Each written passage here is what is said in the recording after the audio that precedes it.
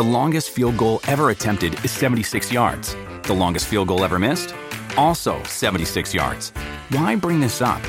Because knowing your limits matters, both when you're kicking a field goal and when you gamble. Betting more than you're comfortable with is like trying a 70-yard field goal. It probably won't go well. So set a limit when you gamble and stick to it. Want more helpful tips like this? Go to keepitfunohio.com for games, quizzes, and lots of ways to keep your gambling from getting out of hand. It's frustrating because when people say you have potential, it doesn't feel like a compliment after a while.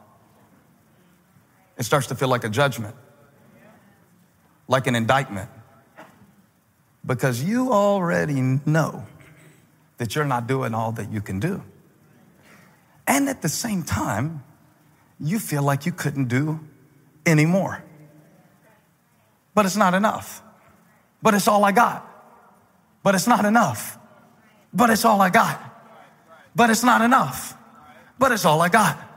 But it's not enough. And into that, God wants you to know and be set free by the fact that your potential is relative to your purpose.